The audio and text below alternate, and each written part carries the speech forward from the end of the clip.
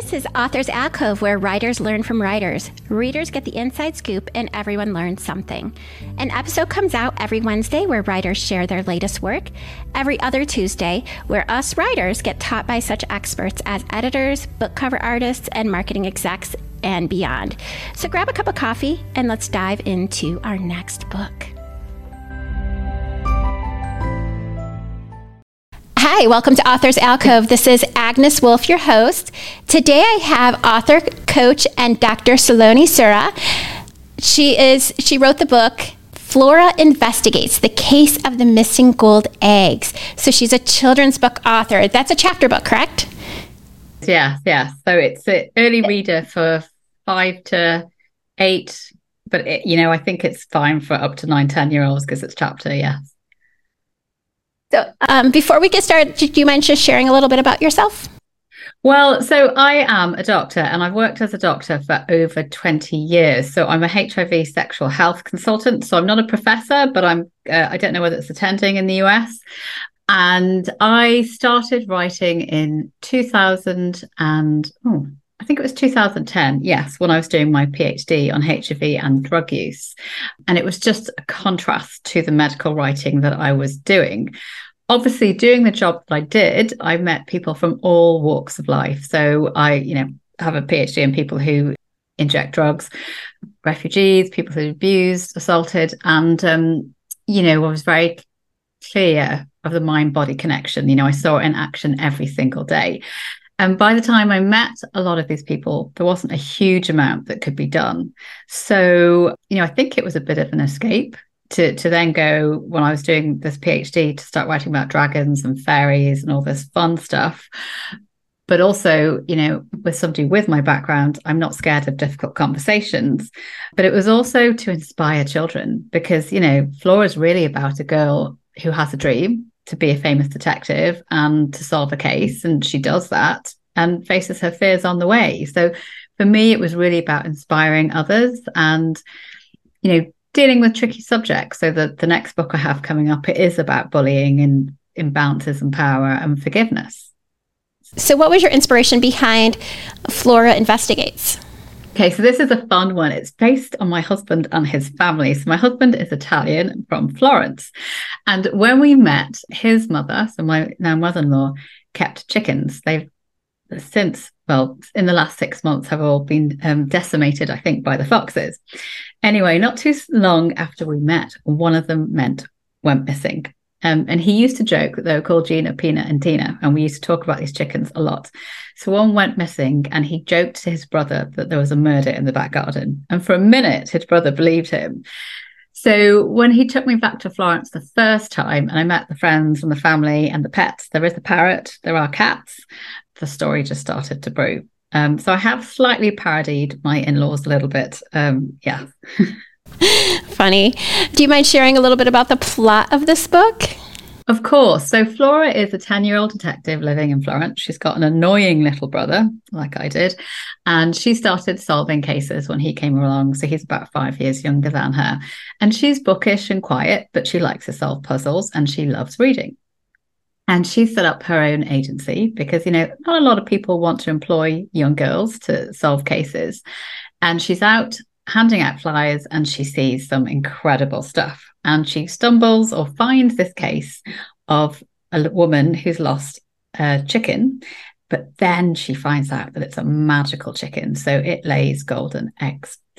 And she meets a whole host of characters on her quest to find out what's happened to Gina and some of her eggs. So there is a dastardly hunter who has a scary stuffed animal museum. There is a pirate who likes to dance and has a flying boat and eats a lot of cheese. And there's a lot of cats. So there's a neighbor, an older woman who loves cats and has a lot of them. fun. So you decide to tackle some hefty themes. What are the themes in this particular book? This book is about reaching for your dreams and facing your fears to do that. So she's a go-getter. She finds that case. She says, look, these are my rates. She has to face fears. There's a flying boat. She climbs up onto that boat and, she's a 10-year-old girl. There's an older man who's in his 60s, who's a hunter. There's a pirate who dances and flies. There's an older woman.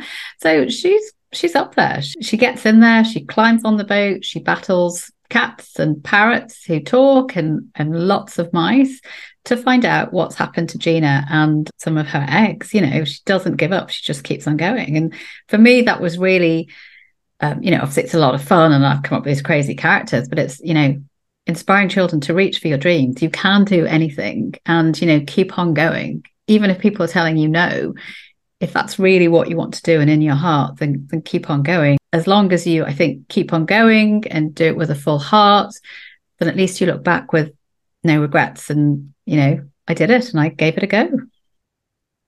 And your next one has even a heftier theme than fear. It's bullying. What is the title of that? And you said it's probably coming out in February? Yes, so it's The Last Fairy Guardian. I'm planning for February, just with some logistics. And yes, that's a heftier book. So that's the 8 to 12-year-olds, that's the middle grade. And it is about a forbidden friendship between a human and a flower fairy at a time when the fairy forest is at risk. So wings are at stake. And it's really about bullying. So, there is a fairy in there who has lost her wings. Fairies have been taught about humans. And, as a human, well, they don't exist. So overcoming that and forging a friendship despite all those challenges and, wondering, can they save their home with all the risks that they have? And yes, coming out the other side of overcoming a bully who really wants to control the forest and everyone who's in it, who's stopped fairies mixing with humans. Are these going to be a series? They are. I started the sequel to Flora a couple of years ago, so I have the story. And the fairies, yes, because it was actually 2 books in one. So I had to take out a whole heap of characters and a plot line from there. So that will be in the second fairy book, yes. Do you know what themes you're thinking about for those particular books? Of course. So with the fairies, it will be basically them losing their home and being refugees, or fairies somewhere losing their home and being refugees and all of that that comes along with that. And the fear and the terror and the things that are being done to the kind of natural kingdom and, magical beings. So I love magical beings, being out in nature. So that's that one. With Flora, it's clear. So that's one I need to sit down and plot out a little bit more. So I have a rough outline of it, but it's probably going to deal slightly with, processing emotions. But it's not fully clear. So how do you, as a children's author, deal with hefty themes like bullying and fear? How do you feel that you take those big concepts and help children understand them? I've pretty much heard everything in my job. That you could tell me, I've been into prisons, I've looked after people who sell sex, I've looked after people from all over. So there's not a lot that shocks me. I've had people tell me about, I'll leave it there. But there's not a lot that shocks me. Let's put it that way. I've heard about kneecapping and all of this stuff. So having tricky conversations and talking about tricky stuff is something that I'm fairly used to. I also have a very funky imagination, as you can see with the books that I've written. I like to marry the two together and see how that plays out. So I think it's the combination. I'm not scared of going there and having conversations, but it's also magical and light, but also, heavy too. There is a lot of grief and sadness in that fairy book, but, that's also a part of life. And, at the end, there's also, that reclaiming of the power and forgiveness, which is such a powerful and important tool that, we often don't deal with. And certainly as with children, trying to convey that. I think there's no better medium than books and with magic and all of that stuff. How is the language different when you're writing for a children's book than if you were to write for an older age? So I do have some older stuff. So I have some medical stuff that I need to pick up. I've been writing for 13 years, so I've done courses and writing classes and, conferences. So they're all sitting there I just write from the heart, to be honest with you. I mean, I have a YA one about mermaids washing up dead, half transformed. Now, that is a lot darker, obviously, because people are washing up dead. So probably, I suppose the language, the fairies is a dual point of view. So I've got another one. I've got a book on stalking. That's also due, but it's obviously, the themes are still heavy in the fairies, but I suppose the language and the feelings and all of that is much darker. And the medical stuff is kind of funny and dark. So I don't know. There was a program on TV here. I don't watch a lot of TV, by Adam Kay, who's an obstetrician, called This Is Going to Hurt. And I read that and laughed a lot and thought, gosh, I've got so many stories like this that I could put in. Obviously, you'd need to amend things. But I had written something a couple of years ago at a night shift. But what I did with that was amalgamate quite a few stories from different eras of my medical writing. That wasn't quite as funny. It dealt more with the working nights and the impact on the body, and then just that, the 5 o'clock in the morning when your own adrenals haven't kicked in and you're sitting there going, oh, I want to be sick, and I've still got 3 hours to go, and coming to work and going home from work is just in the same day is just strange. So how do you create relatable characters for children that can really connect with? Really good question. So in both of these books, so my fairies have been along for a lot longer. That's about 10 years. Flora is much shorter. I think it's probably empathy. So I think doing the job that I did for so long, I'm a certain kind of characteristic or personality type. And, in that area of medicine, people come from all over, people speak different languages. You have to be really cognizant of the fact that for a lot of people, their medical issues aren't their main priority. And if you lecture them or tell them off, they're just not going to come back. So that always surprises me, especially as I access healthcare more myself. Now I've got children of healthcare professionals communicate, to all of us, but especially to me sometimes with the background that I have.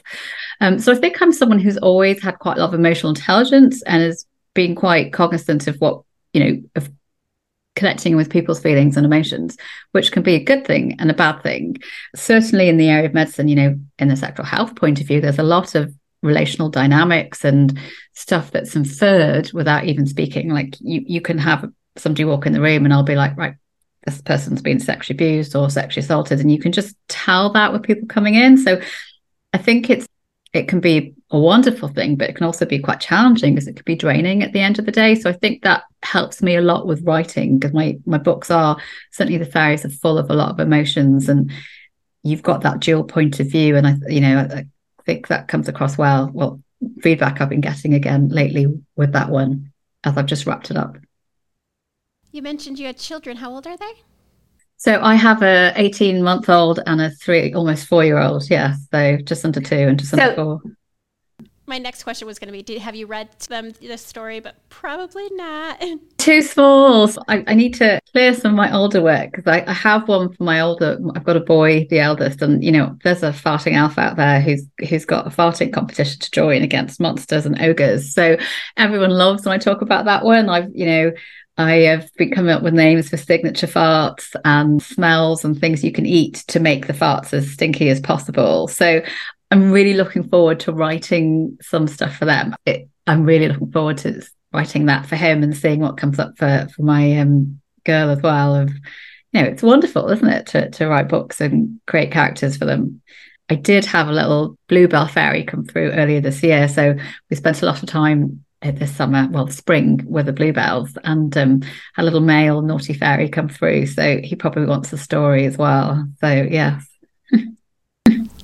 Are there any specific books or authors that have really inspired your work? I mean, I think I love Harry Potter, and I was older when that came out, but it's so magical. And for me, I think it is about escaping that mundaneness of everyday life, because for a lot of the last while, it's quite tough, and some of the stuff that I deal with or dealt with when I was working full time was intense and dark and challenging. And so it was nice to go and escape. So for me, I love daydreaming. But, you know, Harry Potter is also a book about death. It's about a boy who loses both his parents and grows up really alone. And that, you know, that's the crux of it. So I love the magical books. I haven't read so much lately, but, you know, Cogheart, I can't remember the author, Peter Bunsell, that's a really nice one that I liked. I haven't read any fairy ones lately that I've loved. I mean, I haven't read so much lately because I've been busy writing these two. Monster Donuts was another fun one that I read recently. But yeah, those are top of my head right now, like the kids side anyway. I love Artemis Fowl, and when you were talking about the creature that farts, that kind of reminds me of Mulch Duggar, I think. I cannot remember his name, but I know the first name is Mulch, and Artemis Fowl. That is like one of my favorite books that I have read, and that kind of reminded me of the connection there.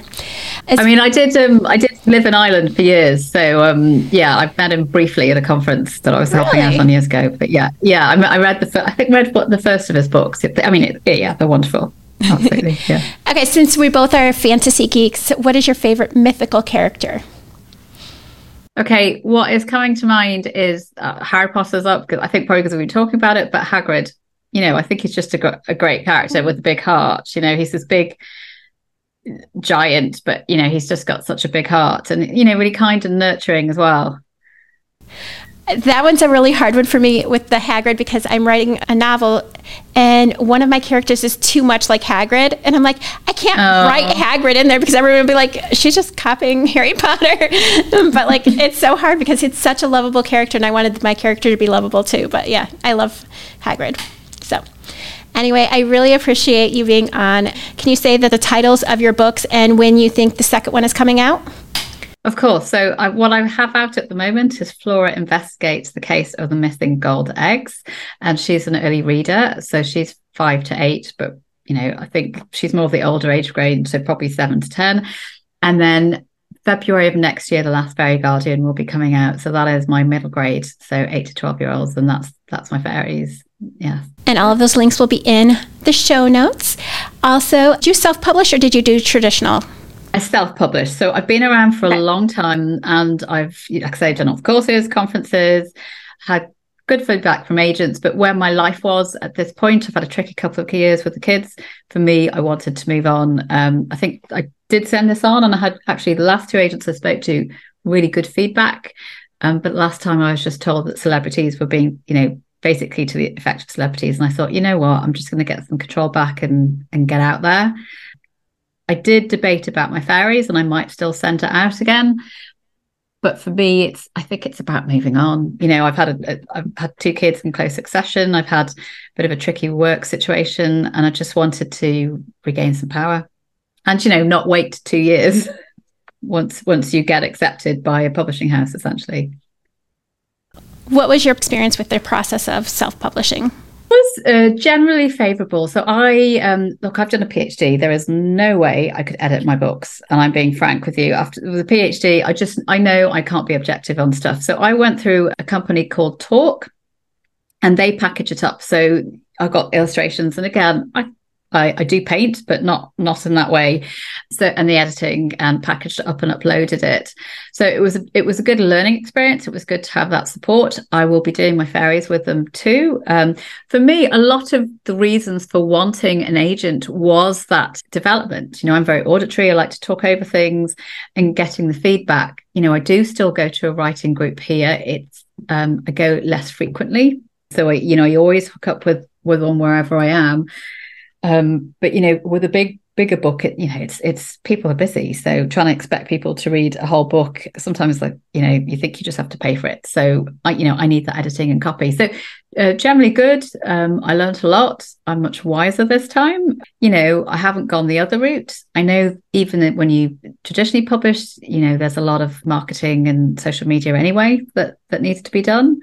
So I'm certainly open to going down the traditional route in the future. But just where my life was right now, it was the right thing for me to do. I ask every person this question. What advice would you give to a not yet published author? Keep going. But I do read alouds on my social media as well. So I read other people's books because I love reading. And for me, you know, I've looked after a lot of adults who are illiterate. And when you're doing a lot of quality of life questionnaires, I got very quick at doing that. But it made me also very sad that there's a lot of children out there I would have looked after too, who are in environments where they don't have access to books or that kind of thing. So I do read alouds on social media. It's mostly been self-published. So I think the editing. So I think it's important to get somebody else to have a look at it and consider paying for an editor if you're going down that route, because also when it's your work and you've gone over it so many times and you've written it so many times and you know the plot, and then you've taken something out and you've forgotten, it can be tricky to drop. For me, it's been a process. So like I say, I started in 2010.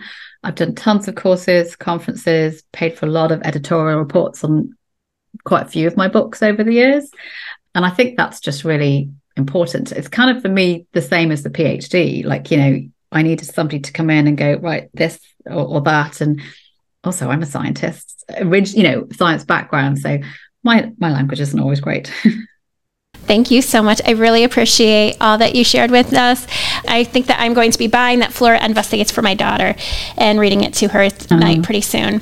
I think she'll love it. She loves mythical creatures just like me. She's just like her mom.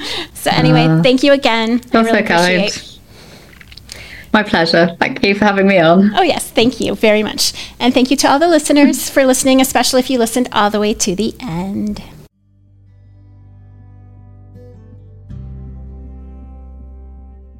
This is Author's Alcove, where writers learn from writers. Readers get the inside scoop and everyone learns something. An episode comes out every Wednesday where writers share their latest work, every other Tuesday where us writers get taught by such experts as editors, book cover artists, and marketing execs, and beyond. So grab a cup of coffee and let's dive into our next book.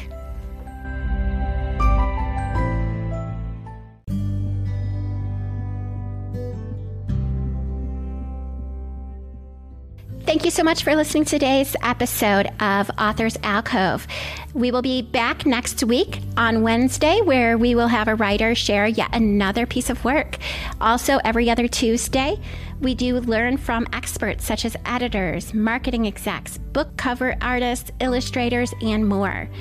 If you are interested in being a guest on our show, feel free to go to authorsalcove.com, go to the podcast tab, and then click on Be a Guest. If you're looking for a healed heart, hop on over to our sister podcast, Strength, Love, and Healing with Author's Alcove. You can find that on Spotify and the Apple Podcast. Thank you so much for listening today. Have a great day.